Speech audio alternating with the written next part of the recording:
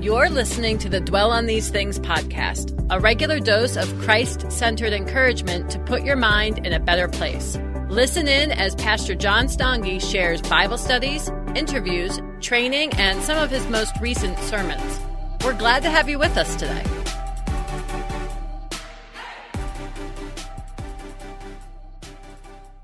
This morning we're continuing our look at the book of Philemon, and we're getting really close to the end, and today we're just going to be looking at two verses from this letter to Philemon, verses 21 and 22, and we're going to be talking about the fact that accountability is an indispensable aspect of spiritual growth. So if spiritual growth is something that is something that you value, if it's something that is important to you and something that you definitely want to see in your life and in the lives of those around you, accountability really needs to be an aspect of that. It's an important aspect.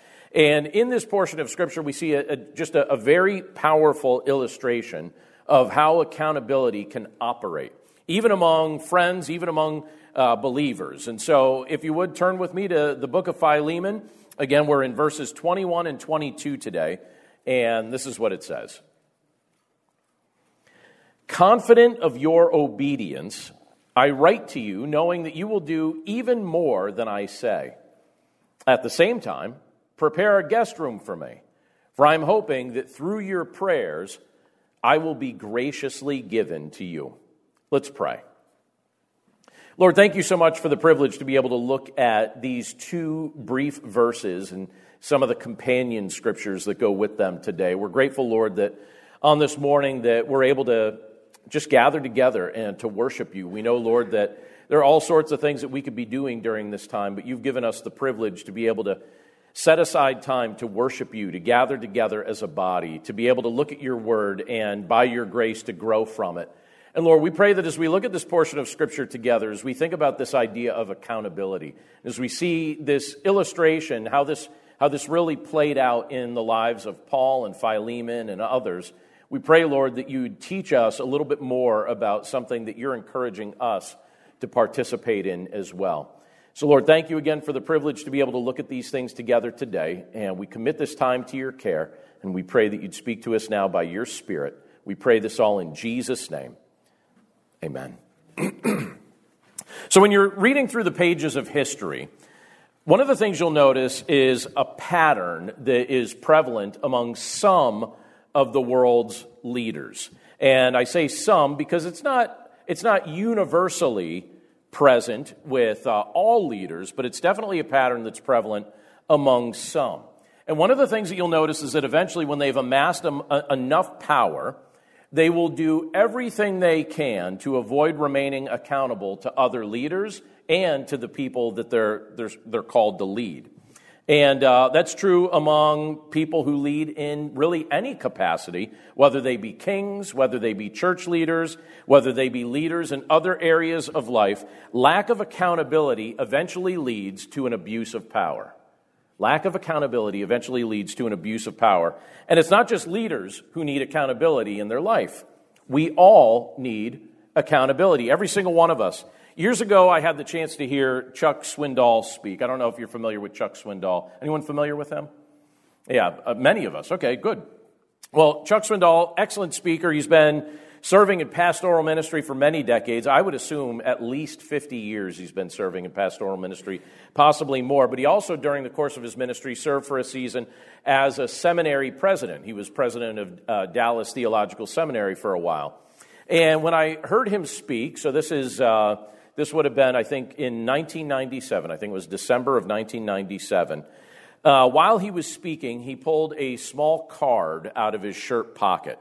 And the card had a series of pointed questions that he was prepared to answer at any given moment. And I don't remember the specific questions that he had on his list of questions, but I do remember the fact that when he brought that card out, he was in the midst of telling us a story about a group of guys that he regularly met with. It was a small group of men who would ask him the questions that were on that small card. And then he would likewise ask them those same questions. And so they had a relationship where they would go back and forth asking each other these pointed questions to help promote accountability in their leadership and in their spiritual lives. And I bring that up because it's kind of useful for us as individual believers to be able to ask the question, who do we allow ourselves to be accountable to? Who are we allowing ourselves to be accountable to? In my life, there are 3 active rungs of accountability that I could list. There's actually a few others as well, but there's 3 primary areas of accountability or rungs of accountability that I regularly submit myself to. I'm accountable to my family. I'm accountable to our church family. And I'm also accountable to a group of friends that I meet regularly with for the purpose of fellowship and accountability. We get together and we ask each other pointed questions. And we do that on purpose, and we've done that for a while. But there's a risk that comes when you make yourself accountable to other people, especially when you make yourself accountable to people who love you. Because what they're going to do, if they love you, is they're going to eventually ask you questions that you don't want to answer. And they may encourage you to step up in areas where maybe you've just been coasting. Or they're going to encourage you to step up in areas that you've been minimizing, the things that are expected of you. And if you're accountable to the right people, they won't just beat you down with criticism. The way they'll do it is they'll speak the truth in love, and then they'll walk with you to help you get where you need to go. So they won't just beat you down and abandon you. They'll speak the truth in love, but then they'll say, all right, I'm right here with you to walk with you in the midst of this area of growth in your life. And I bring those examples up because that's the type of thing, that's the form of accountability that I see on display in the brief portion of Scripture that we just read from Philemon verses 21 and 22. Because in these verses, you have the Apostle Paul reminding Philemon that Philemon was going to be held accountable for the manner in which he lived out his faith. Paul also reminds him that even though Philemon was used to being the type of guy who was an overseer in charge of other people, he was going to have to give an account of his life to those who were overseeing him. And there's a few principles that I think are illustrated in just those 2 brief verses related to accountability that I want to highlight for us this morning, and I hope it'll be immensely helpful to each of us as we think about how accountability could be activated in our day-to-day life and how it can be a useful tool if we're aiming to grow spiritually. And I'll just say this, even before we dig into each of these principles, if spiritual growth is high on your list of priorities, this is one of the things that will help you get there. And one of the things that you can see in this portion of Scripture, first of all, is that accountability encourages obedience to the truth. Let me reread verse 21. It says this. Paul says, confident of your obedience, I write to you, and then I love how he says this here. He says, knowing that you will do even more than I say. So as Paul was writing this letter to Philemon, the words he chose and the ways he was phrasing them, you notice as we've been working our way through this letter, they start to elevate in force. He starts off with some very kind words, and he gets to the matter at hand, and then some of the things that he starts challenging Philemon to do, it starts elevating in force as he gets to the very end of the letter here. And at this point, he's prepared to basically finish this admonition. He's prepared to finish this challenge that he's given to Philemon, and he wanted to make sure that Philemon understood that the right thing for him to do was to follow the instruction that he had received from the Apostle Paul. And so Paul was the one, when you think back to Philemon's background, it was Paul that led Philemon to faith in Jesus Christ. It was Paul who was the one who was primarily modeling how Christian faith looked when it was lived out, and Philemon would be able to see that. It was Paul who was also directly involved in Philemon's discipleship. And so Paul had the spiritual and the relational authority to express the kind of expectations that he was expressing in this portion of Scripture to Philemon. And if you remember the context of what was going on, what had happened was Philemon had a slave. Slave ownership was very common in the Roman Empire at the time. And Philemon had a slave named Onesimus who years earlier had escaped and fled the city of Colossae where Philemon lived and fled to Rome and probably took some money and some objects and things like that from Philemon's household so that he could fund that trip. And that was something that Onesimus could have been executed for doing under Roman law. But while he was in Rome, Onesimus met the Apostle Paul, and Paul led Onesimus to faith in Jesus Christ. And so now Onesimus felt led and encouraged by the Apostle Paul, but also his own conviction as the Holy Spirit was convicting him to do so, to return back to Colossae and face Philemon and to make this all right. And the Apostle Paul had said, listen, when he returns, the deal goes like this. Don't treat him like a slave. It's not even the right thing anyway. It's not a practice you should be adopting from the Roman culture anyway. So don't treat him like a slave. Treat him like what? A brother. So treat him like a brother. Paul fully expected Philemon to treat Onesimus like a brother and not like a slave when he returned to Colossae. And Paul, in the midst of that, was expecting that Philemon would lavishly and just very generously demonstrate grace and mercy to Onesimus. Paul expected Philemon to refresh his heart by showing that he was willing to demonstrate the heart of Christ's gospel to other people, whether he felt like they deserved it or not. And in fact, Paul here makes it clear that he was confident that Philemon would do this. And he said, I'm confident you're going to do even more than I've instructed you to do. Confident you're just going to exceed expectations. I'm confident you're going to do that. I'm confident that you're going to go the extra mile. You can see the way Paul's talking to Philemon here, right? He's trying to build him up. He's trying to encourage him.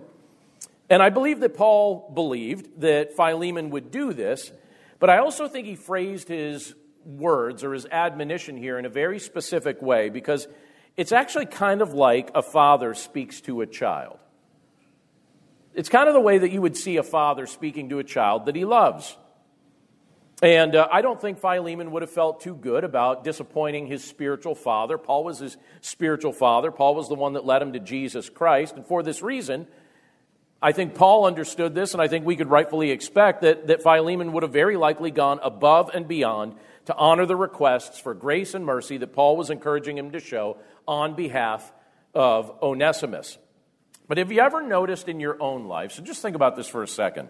Have you ever noticed in your own life how it's easier to obey those that you love than it is to obey those that you struggle to admire? Have you ever noticed that in your own life? One of the greatest examples that I ever saw of this was my grandmother. My grandmother was a very little lady, and as she grew older, her fingers she really struggled with arthritis in her fingers. Her fingers became very arthritic, and they kind of bent in funny ways. And the Lord blessed my grandparents with 3 sons. They had 3 sons that became 3 grown men that were twice my grandmother's size. And I will never forget, even as a child, watching my grandmother speak to my dad and my dad's 2 brothers, pointing with her curly, arthritic finger, whatever she felt like saying. And it was always reasonable. She's one of the pinnacles of wisdom in my life, one of the wisest people I ever met. But when she would speak, again, half the size of these grown men, and point that finger, I would watch grown men turn into little boys, and they would obey whatever she said. And I loved it, because sometimes I got to watch my dad get in trouble. And that was a wonderful thing to see. And sometimes I was happy to help facilitate the trouble that he was in, because I wanted to see him get in trouble. I'll never forget, I didn't plan on saying this, but it just came to my mind. I'll never forget when we went to visit them. They lived part of the year down in Plant City, Florida. I remember at one point, this is actually when I was in college, my dad and I were messing around in the living room when everybody was trying to sleep, and then it turned out into us like wrestling, and me trying to pin my dad. And I still remember my grandmother coming out of her bedroom and looking at the 2 of us. Mind you, at this point of life, she's used to a quiet house and not used to having to come out at like midnight to tell 2 people to stop wrestling, right? She comes out and she waves that finger and she says, "Gentlemen, I think we're going to stop that now, aren't we?" Yes, Grammy, I will stop. But Dad started it, right? But I've noticed in my life that I find that I'm pretty keen to take instruction from those that I love, those that I admire.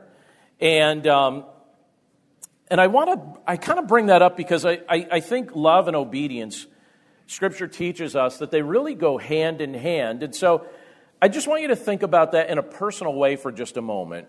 Who do we love enough to obey? Who do we love enough to obey? Because here you have the Apostle Paul basically demonstrating that accountability encourages obedience to the truth.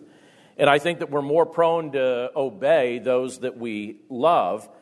And so I just want to throw the question out. Who do we love enough to obey? Or maybe I could even phrase it this way if I want to kind of poke at things a little bit. Many believers profess to love Jesus Christ, but do we love him enough to remain accountable to him? Or maybe I could say it this way. Do we love him enough to obey him? And I would contend that if you don't love him enough to obey him, you may not love him at all. And the reason I say that is when you look at what Scripture tells us about love and obedience, it phrases it like this. Jesus said it this way in John 14. He says, if you love me, you will keep my commandments. He's basically saying this is where it will become very obvious if you love me. If you love me, you're going to live out the instruction I've given you. If you love me, you'll simply do what I've told you to do. The Apostle John in 1 John chapter 5, verse 3 says it this way as well. It's a complementary scripture, but he says, for this is the love of God, that we keep his commandments. And his commandments are not burdensome. I think a lot of times people look at the commandments of God and they think, oh my goodness, that would just be so burdensome. I don't want to have to do that. And Jesus says, listen, if you love me, you'll keep my commandments. And John says, listen, this is what love of God looks like. If you claim to love God, you'll keep his commandments. You'll obey his teaching. Jesus he didn't come to this earth to burden us. Just to clarify that. He didn't come to this earth seeking to burden us. He actually came to this earth seeking to relieve us of the burden we were trying to carry without his help. He knows that there is freedom in the obedience to the truth of his word. As we trust in him, as we remain accountable to him and accountable to his people, as we obey his teaching, what we'll actually do is we'll live in freedom, and it's freedom from the chains and the false promises of this world. This world promises us a form of freedom that isn't freedom at all. This world promises us a form of freedom that actually results in a form of mental slavery. And Christ said, listen, I didn't come to this earth because you were already free. I came to this earth to set you free. And he encourages us to walk in that freedom. It's freedom not to go back to the chains of the slavery of sin that we once lived under. And it chained our thinking, it chained our lives, it chained our perspective, it chained our hope. And Christ said, no, I came to set you free from those things. And then he empowers us to walk in fellowship with him, to walk in obedience to him, because we simply trust him and we love him. And if we love him, we trust. So I'll even give you, this is bonus, all right? I'm going to give you marriage advice today that you did not seek, all right? But it really follows with, if you love someone, you're more likely to obey what they have to say.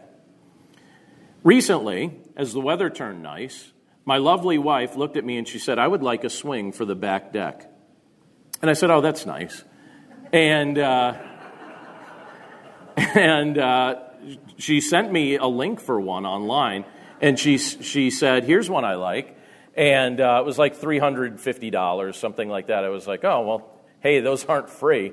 And then she looked at me and she's like, I'd really like to have that swing for the back deck. And I realized I could demonstrate my love for her and obey her, or I could die right now. And she's been enjoying a brand new swing for the past 2 weeks. And it's lovely. But you tend to obey, you tend to listen to the one you love. And in all seriousness, I think it would be, it wouldn't even make sense for me as a follower of Christ to even call myself a follower of Christ if I'm not going to follow what he said. And Scripture makes it very clear that he didn't come here to burden us with a whole new list to replace the old list. That wasn't the idea. He's like, let me show you what it looks like to walk in freedom, because this world is lying to you. And he says, I'm telling you the truth. So don't buy into the lie. Walk in the truth. And if you love me, basically he's saying, just believe what I'm saying. And you'll see, live it out. He doesn't steer us wrong. Something else, getting back to this, the principles of accountability that are demonstrated here. There's another principle here that I really like. And it demonstrates that accountability actually happens in close proximity. Look at what it says in verse 22. I'm going to read this verse a couple times before we finish, but let me reread it here one more time. And in verse 22, just demonstrating this idea that accountability happens in close proximity, you have Paul saying it this way. He says to Philemon, he says, At the same time, prepare a guest room for me, for I am hoping that through your prayers I will be graciously given to you. That's an interesting thing to say, isn't it? Now, I picked on my wife. I'm going to pick on my daughter, Julia, for a quick second here as well. I'm just going to work through the whole family this morning. I hope that's all right. We'll see if they still talk to me at lunch. But my daughter, Julia, has a unique personality. We actually get along very well. And to be honest, I find her highly entertaining. But one of the aspects of her personality that I find most entertaining is her insistence on invading my personal space.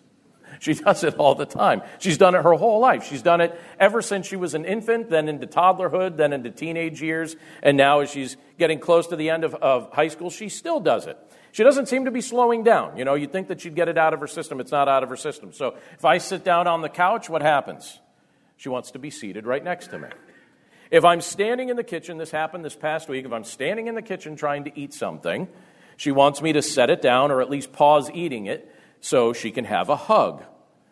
And I'm like, why are you doing this to me? And she's like, does this make you uncomfortable? And please don't tell her, but I actually enjoy the fact that she does this, right? But if you knew my entire family, you would know and you would see that there are definitely examples of people in our extended family that actually make it their habit to not live in close proximity to anybody else. In fact, I even have a distant relative. I haven't seen him in years because he's been avoiding intentionally interacting with the rest of our family for quite a long time at this point now. And it's partly because he doesn't want to be held accountable for the ways in which his actions have impacted the lives of others. And so we have seen this play out in his life, and he's basically lived estranged from the rest of his family. But real accountability happens in close proximity. You can't remain accountable to somebody else while purposely keeping your distance from them. And so for that reason, the Apostle Paul, when you look at the book of Acts and the things that he would do, and you look at the things that he writes in his letters as he's writing to different individuals and to different churches, he would make a point to visit churches while he was on the midst of his missionary journeys throughout the known world. He would visit churches, he would visit individuals. He basically wanted to see how they were doing and what they were excelling at and where their faith needed to be stepped up. So he would challenge them in each of these areas. And with that in mind, I enjoy reading what the Apostle Paul here says to Philemon as he prepared to close this letter. He told him, prepare a guest room for me. That's an interesting statement to make, isn't it? Prepare a guest room for me. This was Paul saying, this is his way of saying that he fully expected to visit in person and to check in on whether or not Philemon did what he was instructed to do. Prepare a guest room for me. Now, we could read that quickly, and we could just read over that and not think a whole lot about it. But what's Paul trying to do here? He's basically telling Philemon, when you least expect it, because we don't have the internet, Philemon, and I can't just call you, there's just going to be a day when I'm going to show up, and I'm going to check in and see if you did all the things I instructed you to do. So, prepare a guest room for me because, I think I'll be stopping by. That's and you just kind of wonder, when is he coming? It's like, you'll never know. Just someday he's coming. And I get a big kick out of the fact that the Apostle Paul says that because you could see he's purposely pushing Philemon's buttons. Or maybe you could even say it this way. He's purposely stating things in a way that really just encourages Philemon to level up. He's saying, just level up. Because accountability happens in close proximity, and he's saying, I'm about to come. And by the way, when do most of us, you're saying, prepare a guest room for me. When do most of us take extra effort to make our homes tidy? When do you try and make your home tidy? Aren't our homes most clean when we know that company is about to visit? We have a whole bunch of company coming this week, and my wife and I spent some extra time this weekend focusing on the guest room. We want to make sure the guest room looks nice. We're like, it needs a new towel rack. We need to get this. Let's get new curtains for it and stuff because it's going to be in use most of the week. You do a little extra. You pick up the shoes that have been piling up by the entryway. You throw out the clutter that you've been neglecting. Any mail you haven't gone through yet. You go through the mail so you could toss it out, right? You look around the yard. Is there anything laying out here that I need to put away? And in a deeper sense, that's what Paul's looming promise of a visit would end up doing for Philemon. He would get his house in order because, again, Paul could be arriving at any time without announcement and then asking him, hey, what did you do while I was away? Did you follow up on doing what I had encouraged you to do when I sent that letter to you? But have you ever thought about the nature of accountability in the local church and the benefit that we experience through gathering together regularly and sharing life with one another?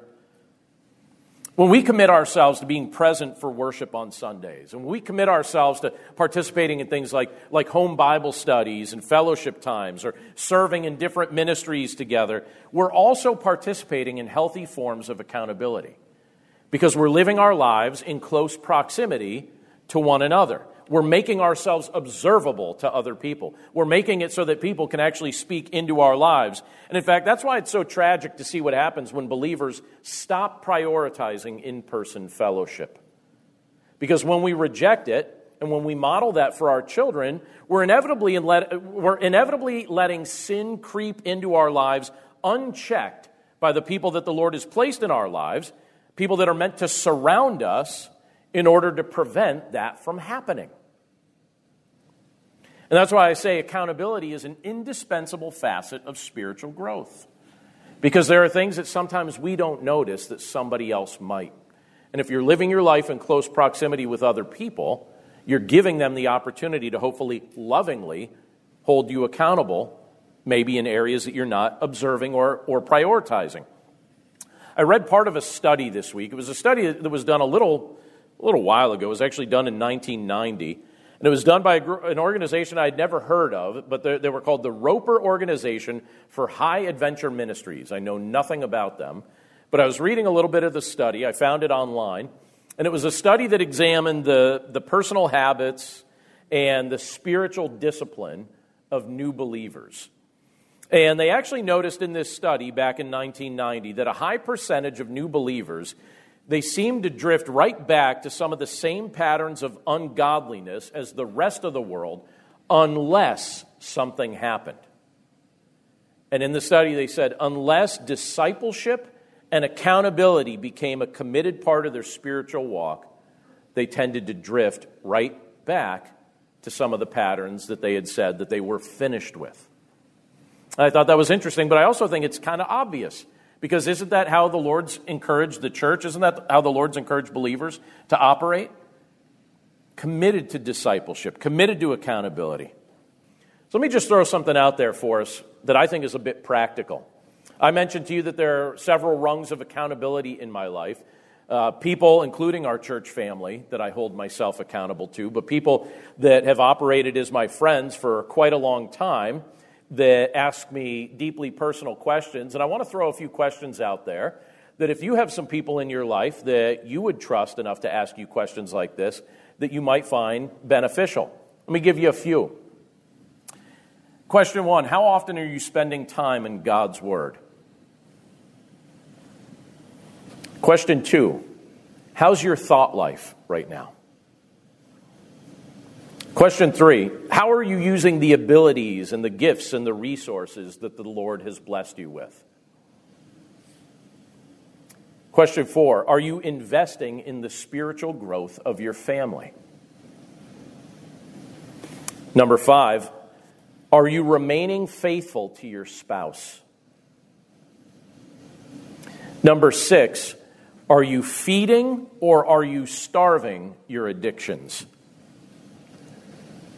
And number 7, do you regularly spend time in prayer? I think those are good questions to ask when we're trying to make ourselves accountable to other people. But they're also sometimes hard questions to answer because sometimes they expose things that might be areas of growth that we really need to wrestle with.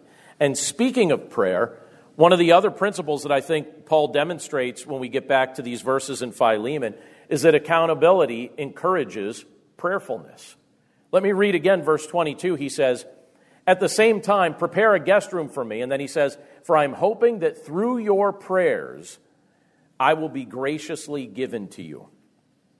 When you read about the early church, one of the hallmarks you can see in the early church was that they were a group of people they were absolutely devoted to prayers. They gathered together. They would make prayer a priority. As their faith was tested, they knew that prayer was a necessity. And one of the regular topics that the early church would pray about, they would frequently pray about or pray for believers who were experiencing persecution, because that was a very common thing during that era of history. And Paul was one of those persecuted believers that they were praying for. So as Paul wrote this letter, please keep in mind where he was when he was writing this. He was under house arrest in Rome, and he was awaiting trial because he was boldly proclaiming his faith in Jesus Christ, and he was going to be held accountable to the Roman government because of his willingness to keep preaching about Jesus, to keep teaching people what it means to follow Jesus. So he's under house arrest at the time this is taking place, and the church is praying for him and praying for others that are dealing with various forms of persecution. And while awaiting trial, you have the Apostle Paul thinking about a lot of things. And during that house imprisonment that lasted about 2 years, he would frequently think about when the day would come when he would be able to just freely walk again. Just freely go about and live his day-to-day life, walking the streets. And so he encouraged the church to specifically be praying for him about this. He encouraged the church to pray for his release. And in this letter to Philemon, he states, I'm hoping that through your prayers, I will be graciously given to you. What he's saying is, pray, keep praying for me while I'm under house arrest. Pray that I'll be released. That's what that means. I'm hoping that through your prayers, I will be graciously given to you. Now, I believe that accountability encourages prayerfulness. I think when we interact, when we spend time with each other, when we share what's going on in one another's lives with each other, when we learn about each other's joys and each other's struggles, I think we end up inevitably being reminded to pray for one another. I also think that as our love for one another grows, as we get to know each other more and more, we're compelled to pray for one another. And I know I'm not alone in this, but I have a list of people and I have a list of circumstances that gets updated regularly that I pray for. I work my way through that list. I pray for these things with regularity. I pray for these people and circumstances with regularity. You may do that as well. And I often find myself rejoicing over the prayers that the Lord answers on behalf of those that I love, because it's a joyful experience to see His hand at work. But accountability encourages prayerfulness. When you're spending time with other believers, when you're sharing life with one another, when you're in close proximity with one another, it encourages you to pray for one another, because inevitably you find out what each other needs. I love what we're told in James chapter 5. Let me read this. This is in verse 16. In James 5:16, it says this, therefore confess your sins to one another. And so we're not going to be doing that if we're not spending time with one another, right? And if we don't trust one another. But James says, therefore confess your sins to one another. And let me say one other thing about that statement in and of itself. You know what happens when you confess your sins to another person? You rob sin of its power. And it has power when it can be operating in the shadows and operating in secrecy, and it doesn't have power when it's exposed to the light, or it certainly doesn't have the same power. When you expose sin to the light, what you end up doing is showing it for what it really is. And so James encourages us, confess your sins to one another. And he says, and pray for one another that you may be healed. The prayer of a righteous person has great power as it is working. The prayer of a righteous man availeth much, right? The prayer of a righteous person has great power as it is working. So we're encouraged to confess our sins to one another. We're encouraged to pray for one another. We're encouraged to build each other up in this kind of way, because it inevitably helps us grow spiritually. Accountability is an indispensable aspect of our spiritual growth. So let me say this as we finish up. If you and I desire to grow in our walk with Christ, and we likewise desire to see our spiritual brothers and sisters grow, we need to remain accountable to one another. And a pattern for that is demonstrated here. And when we value biblical accountability like it's modeled in Paul's letter here to Philemon, I believe we'll see greater obedience to the teaching of Christ. And I believe we'll see deeper fellowship among believers. And I also believe we'll see more fervent prayer being regularly lifted up to the Lord. Let's pray. Lord, thank you so much for your word and for the privilege that it is to be able to look at a portion of Scripture like this together today, and to think about the things that you reveal to us in it. Because, Lord, when we look at a portion of Scripture like this, we're seeing a very personal letter. We're seeing something that Philemon was receiving from the Apostle Paul that was addressing something very, very specific. Lord, this was a real test of his faith. It was a real test of his maturity. It was the type of thing that I think confronted Philemon in ways that he needed to be confronted, but it also gave him an opportunity to demonstrate grace and mercy just as he's received grace and mercy through your Son, Jesus Christ. And Lord, we know that tests will come our way as well. We know that there will be seasons of our life where people and circumstances and all sorts of things may test us in ways that really stretch us. And Lord, at times I think it can be challenging for us to view those moments positively in the moment. But Lord, when we look at how your hand is at work, when we see the things that you have done and the things that you have demonstrated, and the ways in which you use those circumstances to help our faith to grow, we can rejoice. And Lord, when we look at a portion of Scripture like this, we see some real value in this idea of accountability. And Lord, we live in an era where it's very, very easy for us to avoid human interaction. We don't even have to go to a restaurant anymore to get restaurant food. It just comes to us. We don't have to go to a library to get information. It just comes to us. Everything just seems to come to us, or most things do.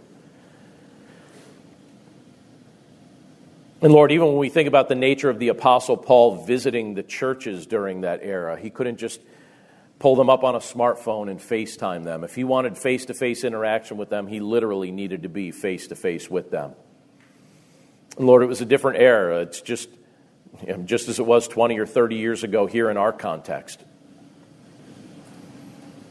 But Lord, we pray that we would not shy away from accountability. We pray that when we think about this concept of accountability, like it's illustrated in a portion of Scripture like this, that we would say, you know what, that's a good thing. That's something that I absolutely need. And we pray, Lord, that you'd surround us with people in our church family, in our biological family, in our friend circles, that are people that we can love and people we could learn to trust, so that we could share the type of deeper level conversations that we need to have, and so that we'll also be open to the type of things that they might lovingly point out to us along the way. And Lord, if we ever take the liberty to point something out to somebody else, we pray that we wouldn't just drop that like a word of criticism and run. We pray, Lord, that you'd help us to realize that if I'm going to bring something up in somebody's life, that I need to also walk with them in the midst of helping them to level up in whatever area that may be. Lord, help us to consider accountability something that's very much part of our ongoing relationship with our brothers and sisters in Christ, not just a word that we drop here and there. So again, Lord, we thank you for examples that you give to us frequently when we look at the lives of those who lived before us. Thank you for the ways in which you used the Apostle Paul to keep Philemon accountable, and how inevitably Philemon's faith grew because of this kind of relationship. And we pray, Lord, that we would have those kinds of relationships in our lives as well, because we know that they're valuable, and we know that these are things that you ultimately use to point us toward you. We love you, Lord, and we thank you for all of these things. And we pray this all in Jesus' name. Amen. Have you ever felt conflict between your faith and feelings?